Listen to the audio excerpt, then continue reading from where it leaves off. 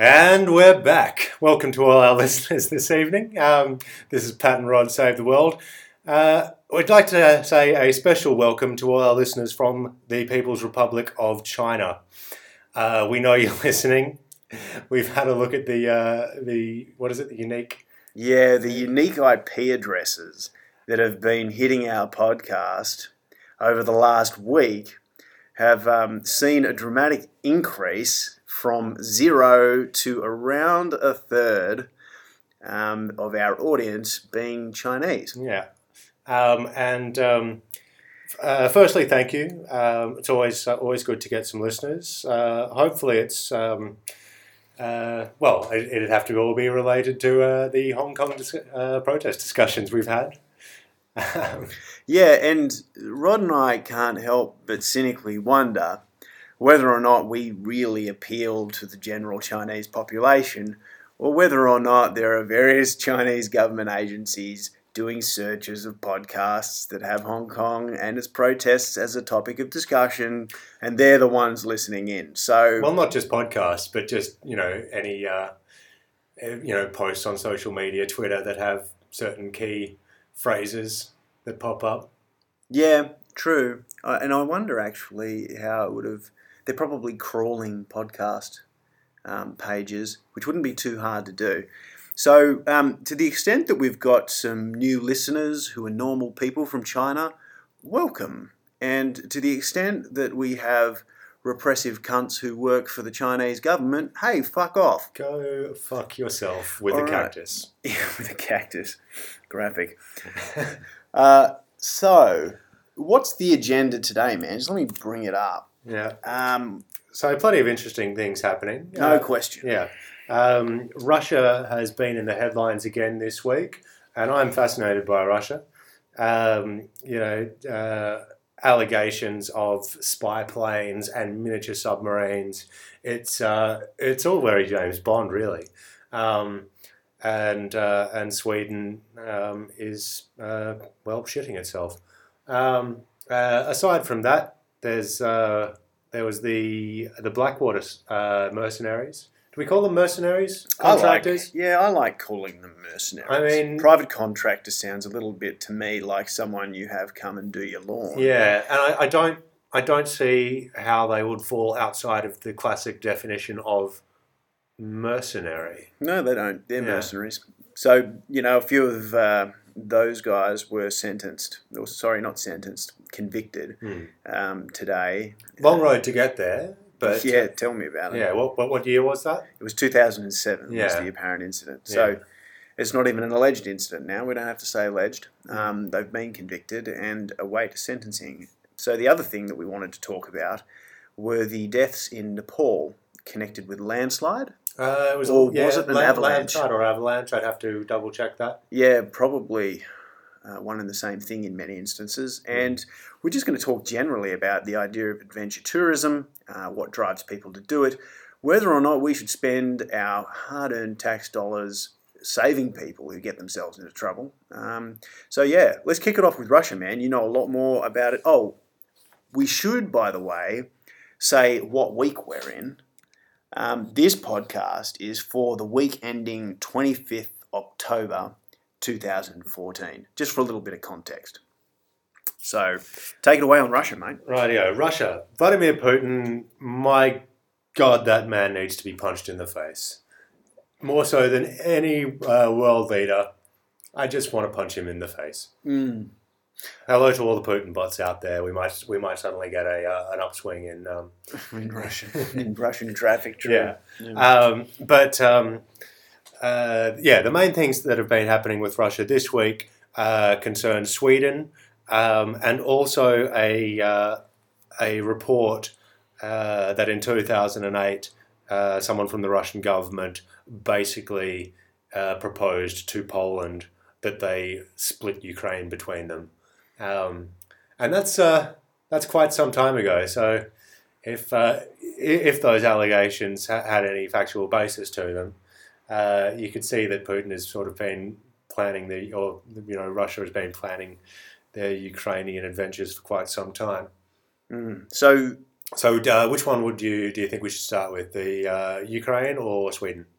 Sweden, Yeah, I think it's a bit more immediate than the yeah, Ukraine. So yeah, and it's kind of a new thing, isn't it?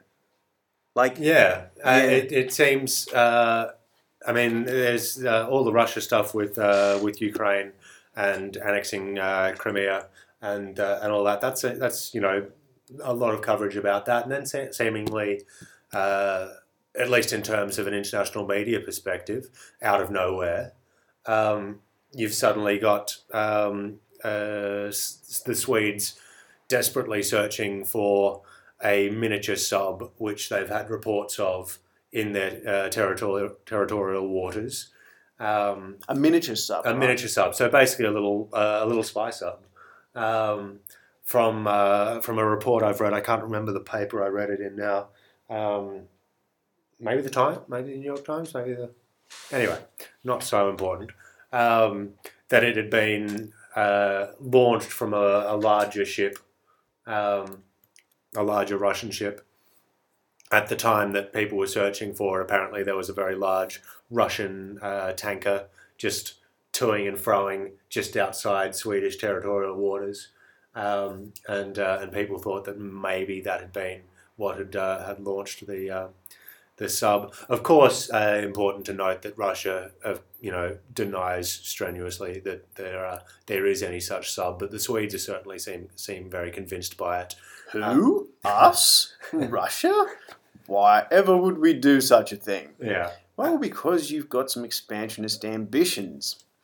yeah, and Sweden having downgraded their military for so many years, have their work cut out for them finding said miniature submarine. There's reports of sailors going around on little rubber duckies, peering into the water while soldiers stand on shore trying to look out for things. I'm sure there's a lot more high tech stuff going on as well. Well, you'd like to think so. Yes. But the Northern Europeans are renowned for being very peaceful people these days, and Which I find funny, seeing though of the Vikings. yeah, I suppose they just got it out of their I system. suppose they did. Yeah. Yeah. So obviously, one of the contentious things, at least as far as America is concerned, over the last, frankly, the last decade and a half, ever since the end of the Cold War, is that the Europeans are not taking defence seriously. They're not spending much money on it. Yeah. They expect that America will be there to save them in any serious military confrontation. And you can only imagine that Putin's been watching that. sure, yeah. I mean, he is expanding his military at a rate of knots and does not seem to have much in the way of resistance from the rest of Europe. Well, the rest of Europe implies that Russia is part of Europe, but generally No, speaking, they're not Europe. yeah, they're not. What are they classed as, Uh, continent-wise? I mean, well, I mean, most of Russia is in Asia. yeah, right. Um, Okay, so you wouldn't call Russia an Asian country though. Yeah. I suppose it's the bridge between Europe and Asia. But I mean, when you get over on the far eastern side of Siberia, that's as Asian as you can get. Yeah, that's true. But then all the way on the other side, where they're up against the Finnish border, I mean, that's clearly not Asia. So it's just Russia is a problem you run into when you're dealing with a country that size. yeah, it's fairly exceptional in that respect. Yeah. So you've got Russia, I suppose, expanding the bounds of its initiative, to put it kindly, by these little incursions by sea and air into Northern European countries' territory. Yeah. Oh, just quickly, after a few days of the reports of the miniature sub, I think it was yesterday or this morning, headlines started breaking about Swedish fighter jets scrambling to try and intercept or find a Russian spy plane. Or to head them off, I suppose. The idea being that hopefully they'd change direction once the Swedes had scrambled their jets. Yeah. Which is not a sort of a set of concepts you hear in the same sentence very often, is it? Yeah. And it's It's when I started seeing these headlines, I thought of a conversation I had with a good mate of mine, Andre from Norway. Not sure if you've listened to any of these ones yet, Andre, but at the start of the year, back in February, ran into Andre, and we were having a talk about Russia and its ambitions for Europe, because it was some of the Crimea stuff was starting to kick up then. And Andre was pretty convinced that this was just the beginning, and that Russia was going to be eyeing off other nations after Ukraine, and certainly seems to have been borne out on that. It's an interesting thing about the Russians in that you hear a lot of left-wing media, Democracy Now! Being a good example. And the argument basically is that the West has aggressed against Russia up until a few years ago, when the Russians decided to take back the initiative and play offense as the best kind of defense. What do you think of that argument? So that's the argument about the ever-increasing spread of NATO, contrary to agreements that was the agreement that NATO would never go beyond east of Poland. Of Poland. Yeah, that Ukraine would never become part of NATO. And the other part of it, I've lost my thread of thought. Asking whether or not I thought there was any validity to that. The other thing was the installation of missiles in Poland, which was considered a real step against the Russians by the Russians. The Americans, of course, swore black and blue that they were primarily interested in Iran in those missile installations, but even column A, little column B. Well, the sense that I got was that the Americans were full of shit, and that there was really no reason to have those installations there but to counter intercontinental ballistic missiles from Russia. So I think that particularly during the Bush years, there was a pretty aggressive foreign policy that didn't take into account the feelings of the Russians. And so I think there's a certain degree of truth to it, but you would know more than me. I can see that point, but I can also see that, say, for the Ukrainian people of Crimea, who are now part of Russia, that any sort of arguments about we were just responding to Western aggression probably wouldn't fly for them, because they've now been invaded, It's interesting. I think Putin's meeting with a lot of success, and if I was to sum up his foreign policy doctrine, it would be with this: what are you going to do about it? So he does activity A. Oh, how annoying. I'm not sure if our listeners heard that, but that's the new operating system for OS X. I can't even remember the name of it. Probably not so important. No, not so important. Sorry about that. That was my phone interrupting my computer, which is a new feature of the current operating system. Not that you care. What a pain in the ass. Sorry, man. I don't even know how to stop that, actually. Anyway, so what are you going to do about it? Yeah, what are you going to do about it? We have Obama with "Don't do stupid stuff" as the driving principle behind his foreign policy, and we've got Putin with what are you going to do about it? And maybe what the fuck are you going to do about it would suit the affect that he's assumed a little better. Have you mentioned the anecdote about the stolen ring with Putin on this podcast yet? Oh my God, that is such a fantastic anecdote. No. Because it speaks to the heart of, well, what the fuck are you going to do about it? You know what? I've forgotten a few of the details, but I really think it is worth stopping for a second. I'll find out a few details and we'll come back. Good call.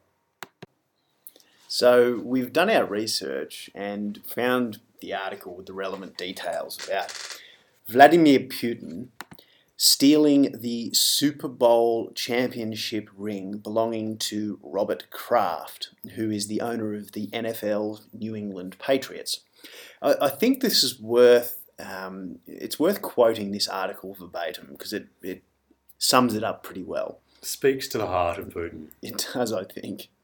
The New York Post reported on June 14 that Mr. Kraft had told a US audience that he once met Mr. Putin in 2005 and showed him the US $25,000 ring team players and owners are awarded for winning the US Football League final.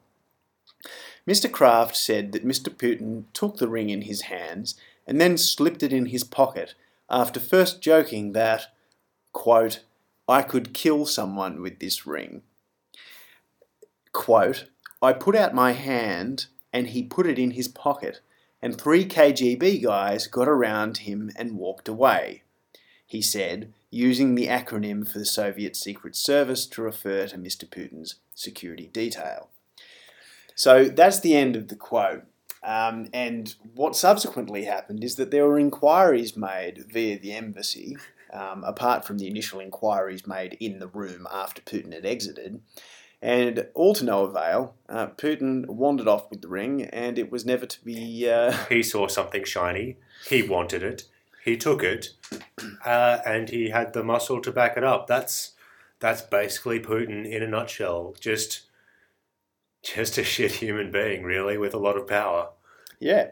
What are you going to do about it? And I think that that's actually a really great metaphor for the way that he behaves in foreign policy. Arguably, that's how everyone behaves in foreign policy. But I think that what's particularly dangerous about Putin's game is that he is a nuclear power and he's squaring off against other nuclear powers, and the rules are all of a sudden incredibly murky. Yeah. In the Cold War, there was a fairly well-worn system for avoiding complete mutual annihilation. And now it's anyone's guess how things are going to play out. Yeah. And that really adds instability to the global system. And it is, at least it does seem like sorry, I just interrupted you, but Sure. it seems like a much more unstable world now than 1980, like 2014 compared to 1984, sort of height of the Cold War tensions. I don't have any personal experience to discuss that particular period of time, but just my gut feeling that today, with the rise of terrorism, the almost collective loss of the collective fear about nuclear war and mutually assured destruction, that people don't even consider that sort of thing anymore as something to be concerned about. And I think that they're wrong about that. I don't think that anyone on either side is really interested in a nuclear war for obvious reasons. Yeah. But people fuck up, and miscalculation is always the risk. And over a long period of time, where there's instability and where fallible human beings are involved, the risk of someone letting one of those things rip really increases. So, to my mind, it's really the most dangerous thing going on in the world today. Even if ISIS gets all the play, I worry much more about Putin doing something silly, there being misunderstandings, and there being a nuclear exchange after a series of ever escalating responses and counter responses. And I think it's certainly going to potentially affect more countries than the ISIS threat. You've already got Ukraine. Poland is worried. Finland is worried. Sweden is worried. I can't think of many countries in Eastern Europe that aren't every single day concerned about Russia at the moment. Yeah, the question is, are the Germans concerned enough to act as a bulwark against the Russians? Ultimately, they are the biggest player in the European Union. And Merkel, because of the reliance of Germany on Russia for gas, has really taken a softly approach, to the chagrin particularly of the Americans. I think it's probably worth pointing out, because we're probably sounding a little bit apocalyptic here. I still feel that it is highly unlikely that we're going to be suddenly seeing any, large-scale military actions involving many countries in Eastern Europe with Russia as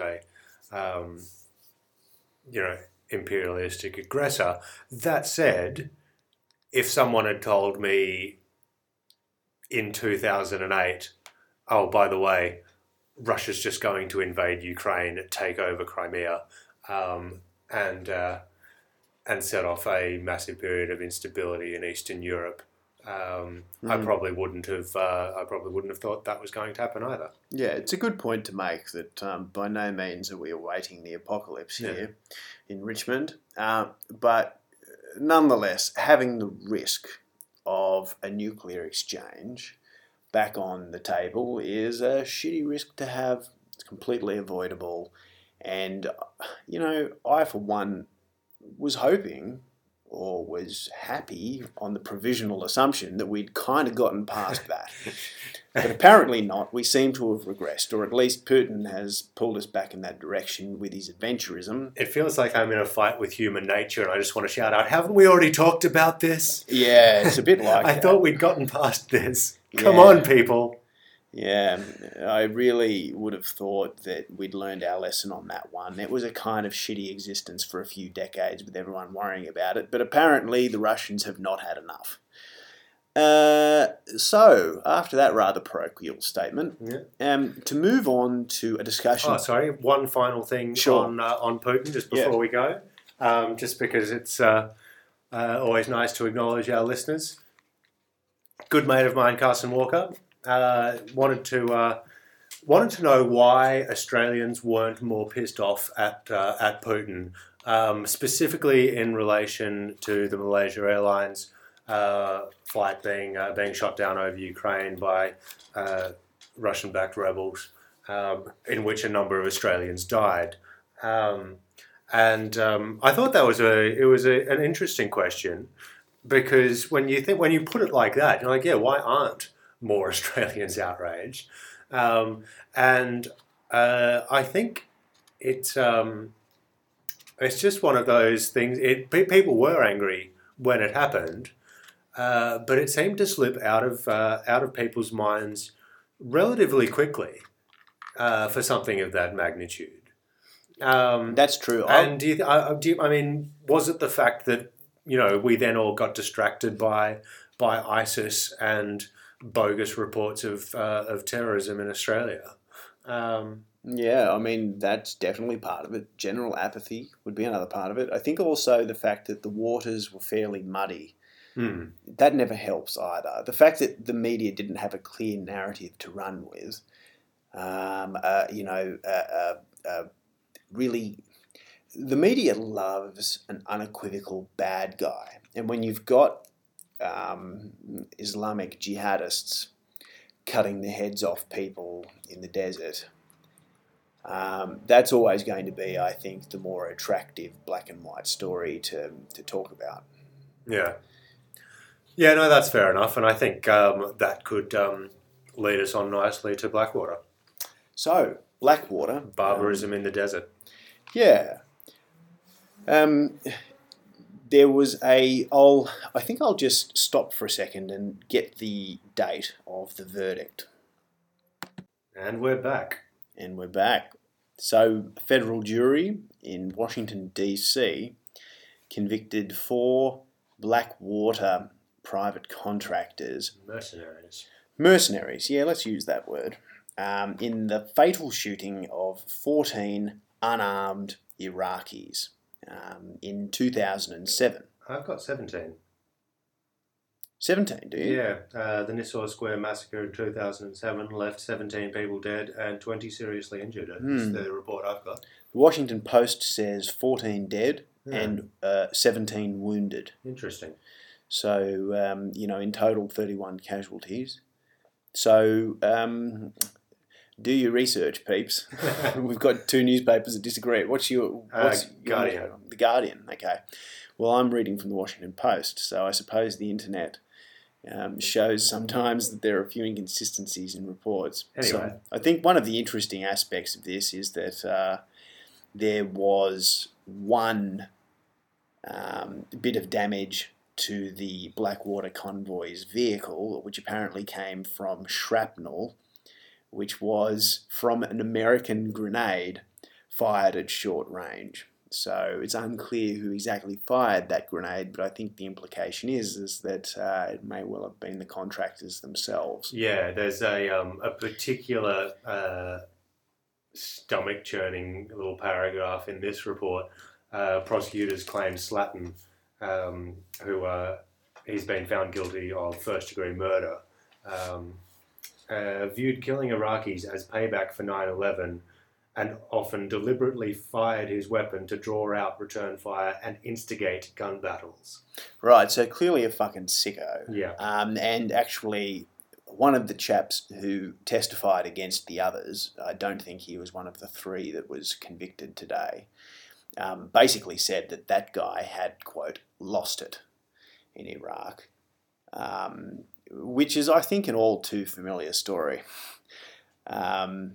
So the other thing I think is worth noting is that the explanation provided by these guys was that they had received incoming AK-47 fire and that shell casings had been found at a bus stop at the scene, but that was by no means conclusive that they'd actually taken that fire. And from all accounts, it seems that they really just let rip at no particular provocation, and it would surprise me if this wasn't a fairly common occurrence, at least from the anecdotes that you hear from both returned veterans and Iraqis themselves. So I think that this is an interesting topic for another reason at the moment, and that is that there have been advocates of using mercenaries to fight ISIS. And those calls have increased in volume since the American air campaign has not exacted quite the toll that people were hoping for on ISIS. In fact, seems to be helping to arm them. It does, yeah. I should be clear that one of the primary proponents of this idea is Bill O'Reilly, who's a twitty, I would call him a television shock jock, really.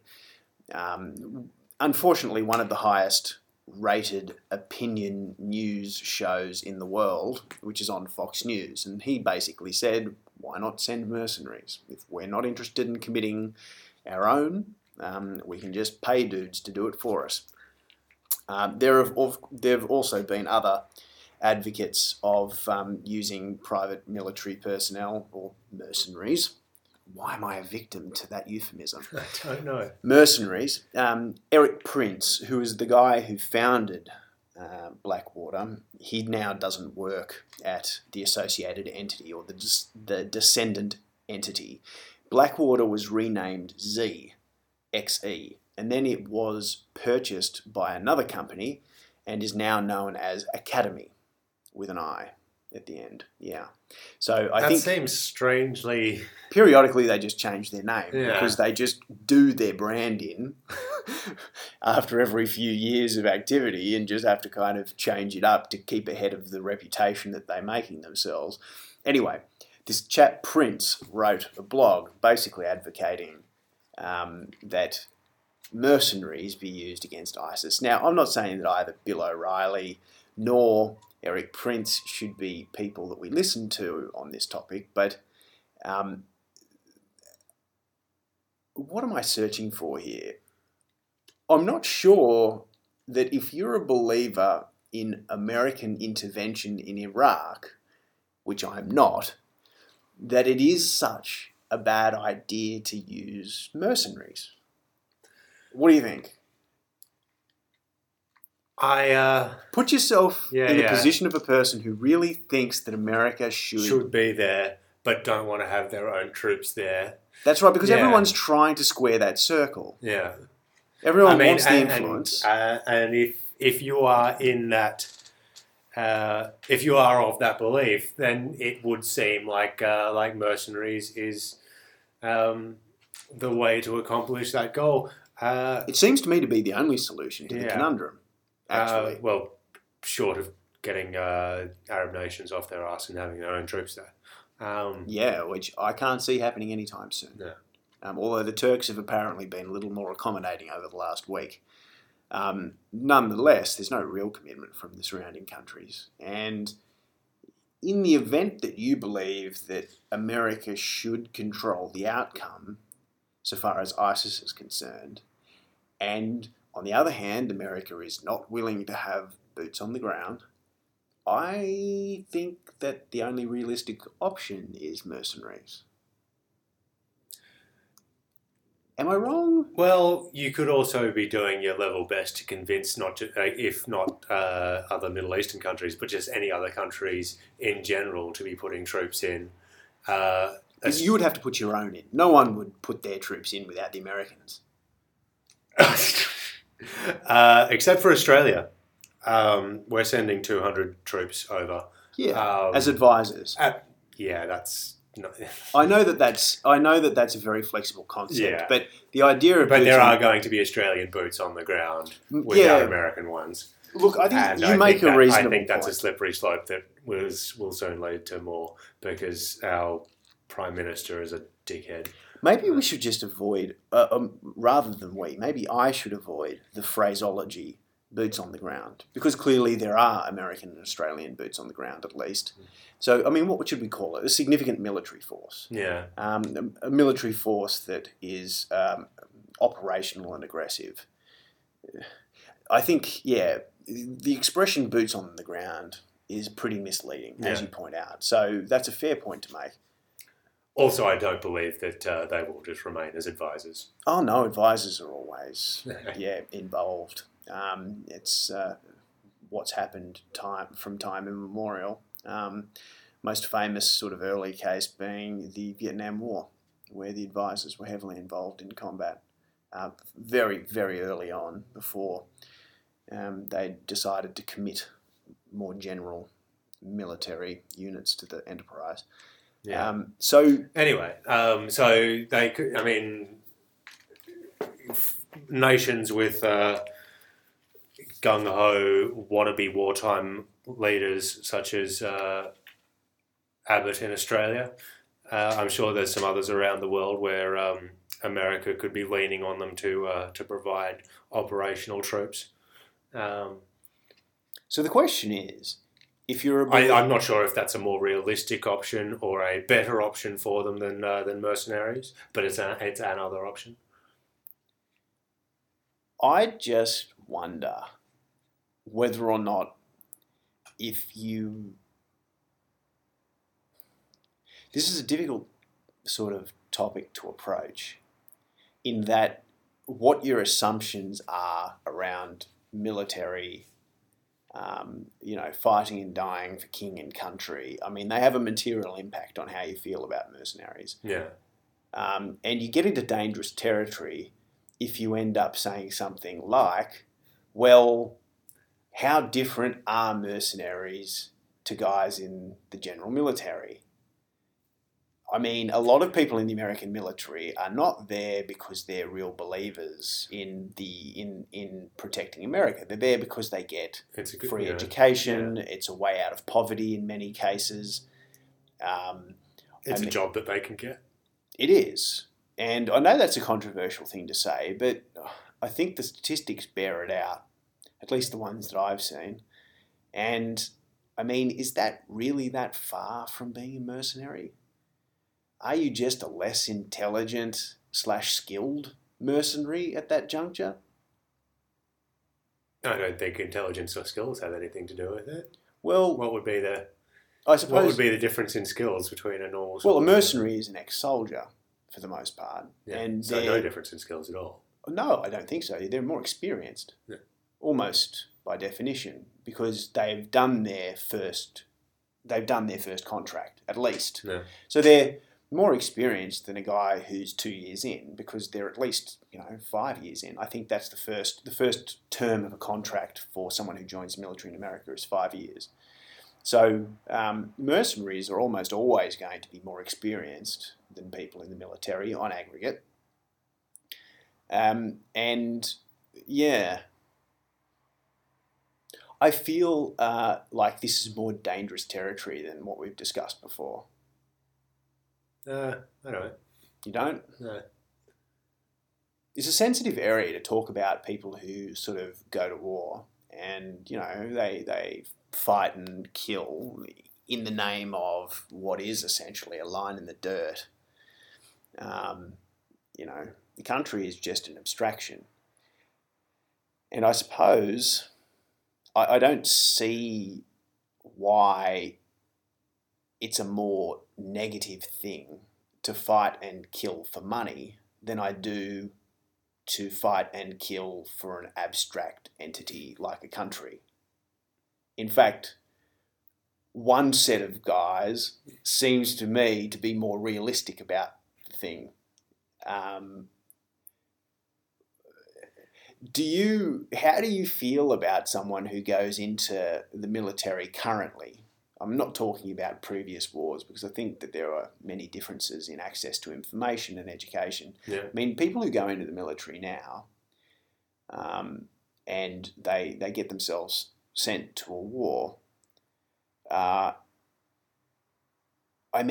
they really think they're doing it for... Well, I mean, obviously I can't speak for all soldiers, but I have met a couple, and within circle friends and family who've joined the military over the past 10 years. Yeah. And for the most part, and this is only a handful of people, they were doing it because it's a good job. Yeah, the people I've met, and some of them combatants, were keen on the challenge.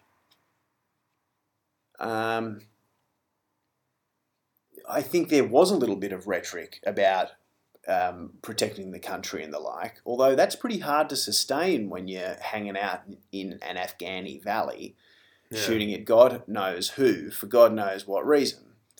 There was even a very brief period of my life where I considered joining the military just because I was sick of being out of a job. Wow, man. Never disclosed that one. It thankfully didn't last very long, and I'm very, very glad it didn't, that particular thought. When did you think that? That was after I'd got back from Singapore, and I was sending off a lot of job applications and nothing was coming up. What year? 2010, end of 2010, start of 2011. Shit. Okay, so things were underway. Yeah. Yeah, and you still thought about it. For want of a better job. Yeah. Yeah. Because nothing else was coming up and I was broke. Yeah. And I mean, I sympathise with that. That's a tough position to be in. And I feel kind of squeamish about ascribing a judgment to people who do that. But I suppose if you're a believer in rocking up to someone else's country and having your way with a gun, whether you be motivated by a belief in king and country or motivated in a belief of your bottom line being an important thing for you, so important that you're willing to kill people for it, I don't know. I don't think that one is innately inferior to the other. And that's mainly because I think that it's misguided to think that you're doing it for any good reason. So that probably sums up my views on it. And I feel vaguely uncomfortable having explained them. Maybe I'll have a theory later about why I feel so comfortable. I mean, my old man was in the military, so I feel uncomfortable about it because, it's just a difficult situation when you get young, impressionable people who end up in situations like that. He was drafted, he didn't volunteer, and he did Vietnam, but and it's different in nature and quality, but there are certain things that are similar. And I suppose that I feel like in judging those people, then perhaps I'm judging him, and I don't know how I feel about that. So that's probably why I feel vaguely uncomfortable about the whole topic. Let's move on to the next one, man. Oh, just one last thing. Sorry. One last thing on the actual Blackwater case. Yeah. Which we didn't end up talking too much about. And probably a warning against having mercenaries involved in these things. Yeah. But just, a very belated well done to the American legal system, I suppose, because there were millions of Iraqis who just who thought that these guys were going to get off scot-free, basically. Yeah. And it took a very long time to 2007 to 2014. That's not a quick process. No. But they got there in the end. They had the process. They had their trial. They had their chance to have their say and prove their innocence, and a jury found them guilty, and they're now awaiting sentencing. So, well done. Yeah, it makes me feel better that guys involved with those kinds of incidents are perhaps sleeping a little less well, although they're probably racked by post-traumatic stress syndrome and aren't sleeping too well anyway. But it's nice that there's some added discomfort for them if they're involved in incidents like that. So, yeah. So I'm not jumping the gun about the next topic. No. Adventure tourism. Yeah, man. Talk about the facts. You know them better than I. Well, should we pause for a second? Okay, let's pause for a second. We'll be back.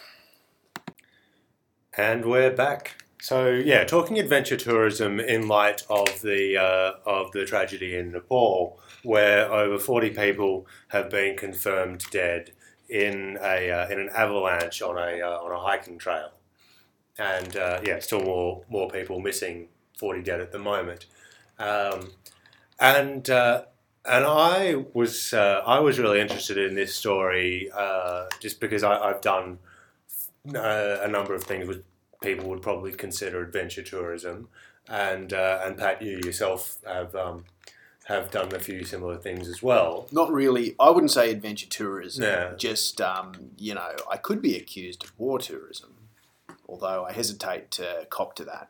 But just sketchy situations generally. Yeah. And it's it sort of got me thinking about why people look for adventure, and I think, and maybe this is just my own sort of prejudices coming through, but I think a lot of the people who do, say, the hiking in Nepal and Everest and that sort of thing, not so much actually doing it for a sense of adventure themselves, but just so they have a good dinner time anecdote. How would you define a sense of adventure? It's a very old-fashioned notion, that one. Yeah, it is. And I think just doing it because you're excited to do it, something for your own memory, not just something for your own memory, something for you to enjoy in the moment, that you will then remember for the rest of your life. The idea of meeting a challenge. Yeah. Doing something that's difficult because it is difficult, in the words of JFK, or the paraphrased words of JFK. Yeah. I don't think that it's an out-of-date notion. It's just that it's kind of Kipling-esque, So, yeah, where do you want to go with this one, man? I think it's just work. I was thinking about, and I haven't seen too many details on the people who've sadly lost their lives in Nepal. But considering, I don't have the figures. They weren't in the article I read. However many thousands of people go to Nepal every year, so that they can have a bit of a hike around the Himalayas and take quite extraordinary risks. Yeah, and I'm just not sure how many of those people who were there had really thought about the risks that they were taking. I think because of how many people do it. Thousands of people climb Everest, and more than 200 people have died on it. No, I don't think the people who are, climbing Everest because it's on their bucket list probably realise as dangerous it is as it can be. I'm sure most of the people who were having a guided trek around Nepal probably didn't think, oh, I could be stuck in an avalanche and killed. I think there's been such a increase over the past decade or so of of numbers of people who are out there, just on their random holidays doing things that, 20 years ago, no one would, only a small handful of people would consider doing. Yeah, perhaps.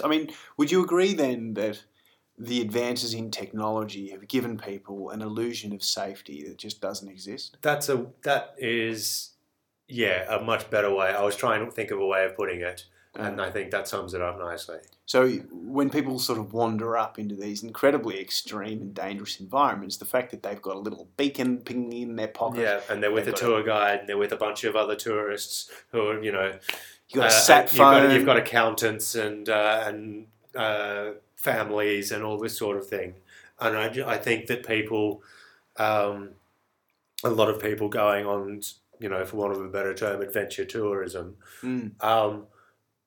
never quite got their mind around the idea that the reason it's an adventure in the first place is that it's dangerous. Oh, look, I sympathise with people who don't get danger. I myself had been in some seriously risky situations, and I never really understood just how easy it was to die until I was in those situations, whereupon I wisened up very, very, very quickly. But, I did feel that I was very ignorant before I was directly exposed. And I think that particularly when you're young, not that I'm that old these days, but I'm 31 as opposed to 21 now, there was just a lack of appreciation about how quickly you can end up lying on a slab, cold. Yeah. Something very, very, very permanent about making one mistake in the wrong context. And yeah, I think there's a visceral thing that comes, I think, from experience. Yeah. That is hard to communicate no matter how many stupid books or you read or movies you see. That's a good point, which I hadn't considered. In that, for most of these people who are, climbing Everest to tick off a bucket list or that sort of thing, if they're from a comfortable middle class Western life, they probably have never actually been in too much danger before they go on one of these things, and that's quite different to my own experience. I until I'd actually had a conversation with you about this, I think it was earlier this year. I'd never actually listed out or really thought about the number of times I almost died as a child growing up in the outback. And so I, from quite a young age, had that understanding that, had something just gone slightly worse at that particular point, I'd be dead right now. And I still love going and doing dangerous things, anything to make the heart beat a bit faster, really. But I always do it sort of with my eyes open. Like, I know the risks. Yeah. Well, I would count myself amongst the number of people from comfortable middle-class backgrounds who weren't really familiar with the sort of visceral reality that is death from, quote, adventure. Death from misadventure. Yeah. And I find that, well into my 20s, I was pretty interested in risky activities. But for whatever reason, when I hit 30, I really lost the taste for it. I can't explain it, man. For me, it actually sort of...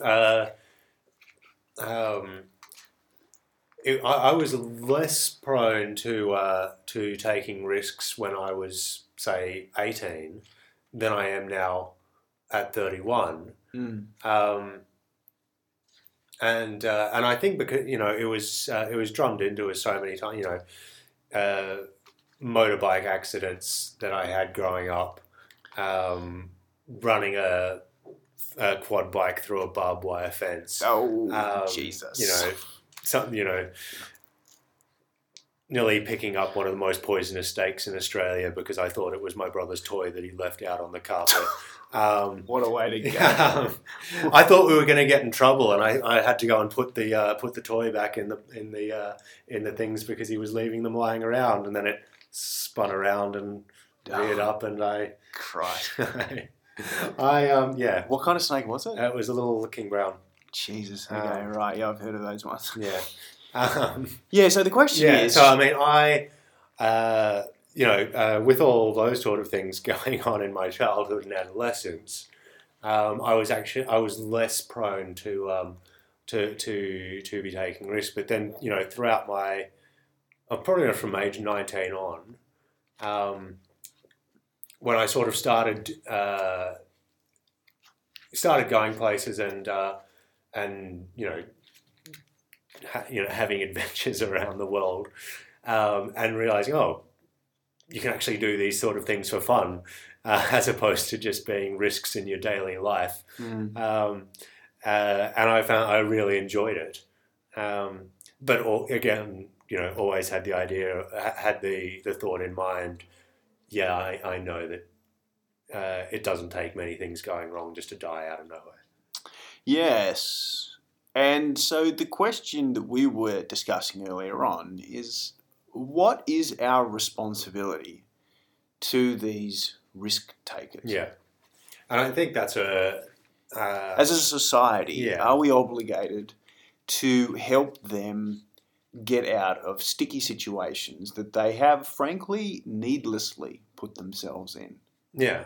And both of us have done that. Yeah, we have both put ourselves in needlessly dangerous situations for our own interest's sake, basically. Yeah, basically, yeah. For interest's sake. Yeah.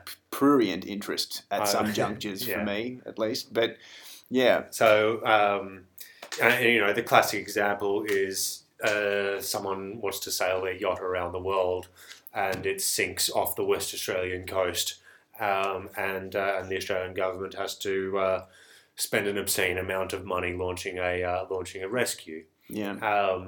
Now, I mean, I suppose it goes without saying, you've got to rescue them. Certainly, I would want to be rescued in that situation. So would I. The question is, well, look, would you sail the yacht around the world? I mean, honestly, I think that some of the things that I've done, analogously speaking, are stupider than that. So, my own opinion on this, probably because I have a vested interest in the topic, is that we need the freaks and geeks. I think the freaks and geeks are important, or the adventurers are important for progressing our understanding of ourselves as humans. And that, at least to a certain point, it is worth essentially providing those people with an insurance understanding that if you get yourselves into trouble, within reason, we will do everything in our power to get you out of it, to save your life. Yeah. I think that is a worthwhile understanding to maintain, because I do think that sheer self-preservation prevents the overwhelming majority of people from doing that. Yeah.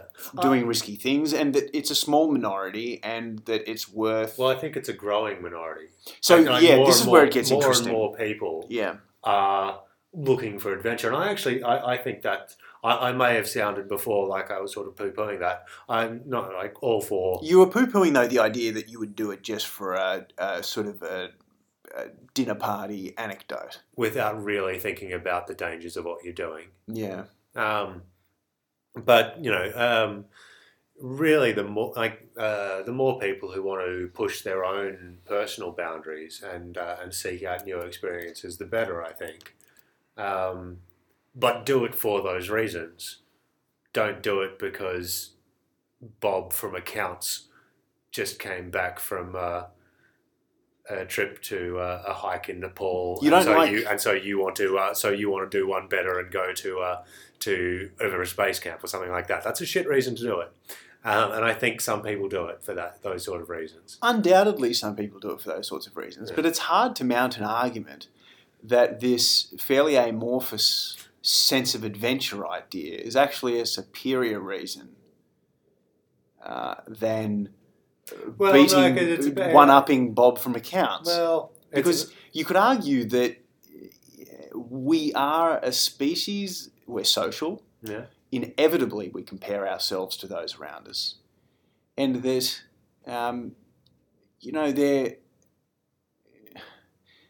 I don't see that one-upmanship is necessarily inferior to a kind of lone wolf, challenge yourself approach to life. I think it's clearly inferior. Tell me why. That interests me, Rod. Tell me why. Without really thinking about it. So forgive me if this is a bit off the cuff. Sure. But to start with, doing it because you want to challenge yourself and you want to push your own boundaries, that's about improving yourself as a human being. Doing it to one-up Bob from accounts is about trying to put someone else down. It's automatically a worse Is it trying to put someone else down, or is you're it trying just to put down Bob from accounts? You're trying to get one over him. Fuck you, Bob. I don't know. I think you can play a game of one-upmanship without denigrating the person you're playing against. In fact, as a young bloke, you get into those situations where everyone's trying to one-up each other, and it's actually really exciting, and it's more of a collaborative sort of... it's almost like a group enterprise more than anything else. I didn't in many situations... I think we have very different ideas of what we're talking about when we're saying someone doing it to one-up someone. Maybe we do. And so your understanding of that Not is... a collaborative effort at all. Fucking Bob over there, he's always talking about his trip to Nepal. Oh, I see. Right. Okay, I'll get him. Yeah. That wouldn't be one-upmanship to me, but I did introduce that term. So, yeah, when you were talking about doing it for the sake of an anecdote, you're really talking about this sort of kind of pernickety, petty, competitive... Yeah. Petty competitiveness would be the term. Yeah, okay.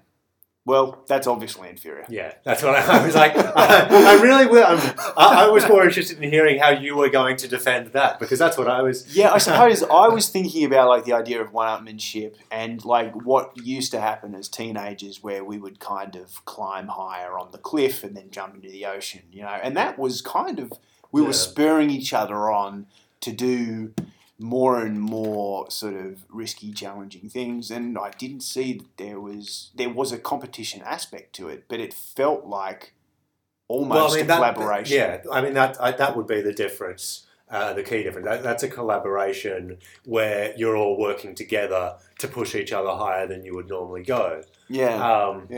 That's not what I was talking about. Yeah.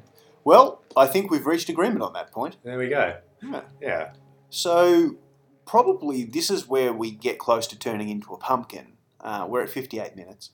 So it was worth, I think, we got a fantastic email from our faithful listener, Stormo. Another shout out to Stormo. We have a small circle of people listening to this.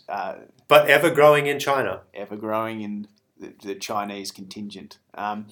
So Stormo made a fantastic point about Ebola. Which was that SARS, it was the avian bird flu, wasn't it? Or was SARS it was SARS. Then there was bird flu. Then I think there was swine flu. Right. And there was media panic about each of those ones, and they all turned out to be so much hot air. So SARS never got out of Asia, despite being actually an airborne virus. And that, I think, is worth keeping in mind. Clearly, Ebola is less contagious than SARS, in that you could communicate SARS both via the air and via fluids. And I think that that's a good way to put into perspective the risks that we're at with the idea of Ebola leaking into the international transport system and tear-assing through the world via plane. Yeah, I think that's a really good point. I think there is a qualification that's worth making. firstly, Ebola are much more deadly than SARS. Definitely. And secondly, despite being less contagious than SARS, has actually already made it to Europe and made it to the United States, which SARS never did. So despite being just in its makeup less contagious, seems to be somehow doing a better job of spreading itself. And I think you make a really good point about the fact that Ebola is just more deadly. So the usual statistic is, 55,000 people die of the flu every year in America. And it's like, well, yeah, they do. But frankly, the flu is kind of the Grim Reaper.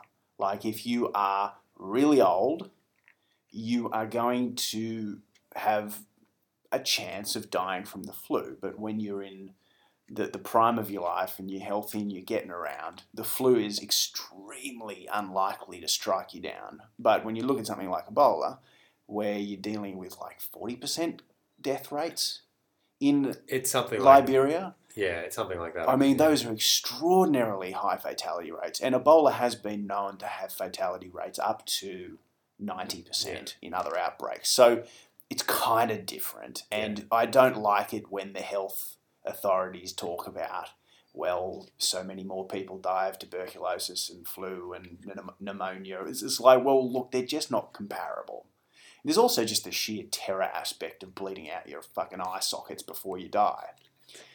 It's a bad way to go. Yeah, man. I mean, it's really 28 days later shit. So, you know, I suppose that we're in agreement on that one, man. And I think we're about to turn into pumpkins. So let's call it a day. All right. See ya. Till next week.